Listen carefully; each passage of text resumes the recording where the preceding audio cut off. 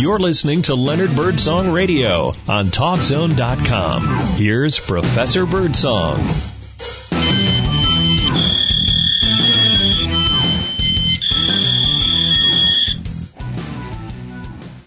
Yeah, the fax machine has been running. My research assistant back at school has been sending me some news tidbits that I want you to hear. Again, this is all real news. No fake news on this program.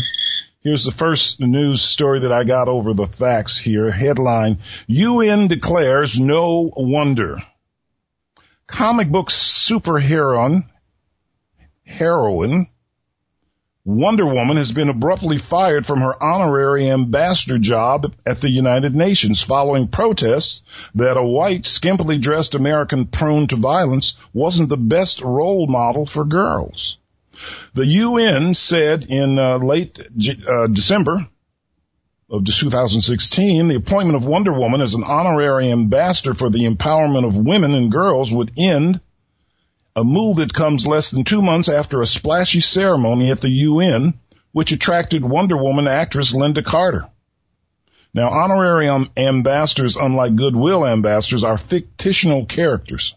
The UN previously tapped Winnie the Pooh to be an honorary ambassador of friendship in 1998, and Tinkerbell as the honorary ambassador in 2009. News tidbits that you don't need to know, but aren't they interesting? Here's one she sent me. My researcher sent me from Orlando. LGBT safe shopping, says the headline. Officials in Orlando, Florida, are launching a program allowing business to designate themselves as safe places for gays and lesbians if they feel threatened.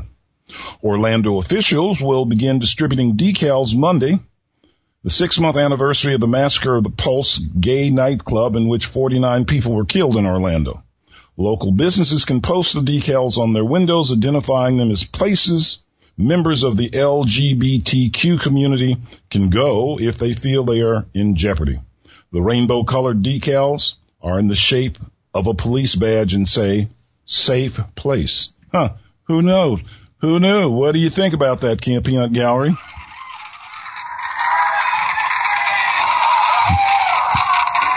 Yeah, that's pretty good. Okay, all right. Here is another news tidbit that I was sent, and it's a sad story. Teen dies in subway stunt. We don't have subways here in Orlando, but New York has a lot of them. A 14-year-old boy was killed while attempting to jump from a moving subway train in Brooklyn just after telling a pal to watch the stunt. That's according to police sources. Watch me do this trick, the boy told a 15-year-old pal as they were riding between the cars of an L train at around 10:30 p.m. This was in late December. He then tried to leap from the moving train onto the platform of the station, but slipped and fell onto the tracks where he was crushed. The boy was rushed to Brookdale Hospital in New York, where he was pronounced dead. Please don't do silly stunts like this if you are on a subway.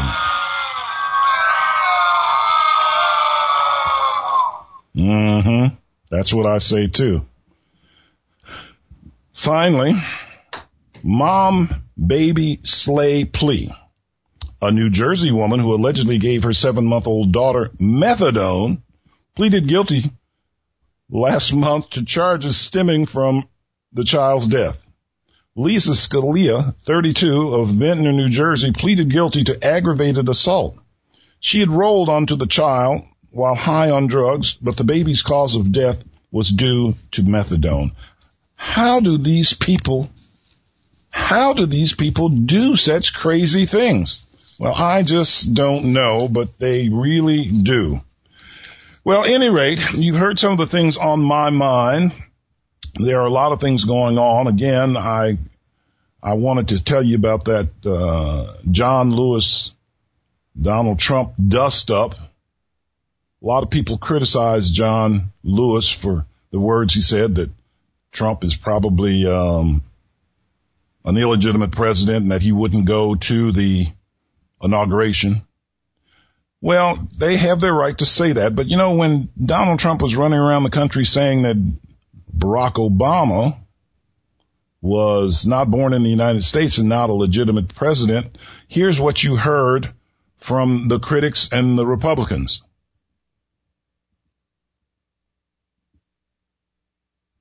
Yep, that's just what you heard. Not a thing. Not a thing was said. We have a new thin-skinned president, although I wish him well and hope he is successful. He's got to come off of some of this narcissistic stuff. Well, here we are. We're going to have a guest coming up in just a few minutes, and he's actually a colleague of mine. He teaches now. He's been a lawyer for a long time. He's going to talk to us about franchise law and about franchising. The Orlando area probably has almost every franchise there is in the world. But before we do that, I want you to know that, as I said, I have a blog. You can look at some of my stories on my blog, www.birdsongslaw.com. It's free. I'd like you to go there. Also, you can go to my website. You heard that advertised. It's leonardbirdsong.com. I sell my books on there, and there's some things about me if you want to know more about me. We're heading into a break, but let me just tell you this little tidbit that I saw in the news. These are some things that they're not quite riddles, but they're funny. Why are ghosts bad liars? Why are ghosts bad liars? Well, it's because you can see right through them. How about that, huh?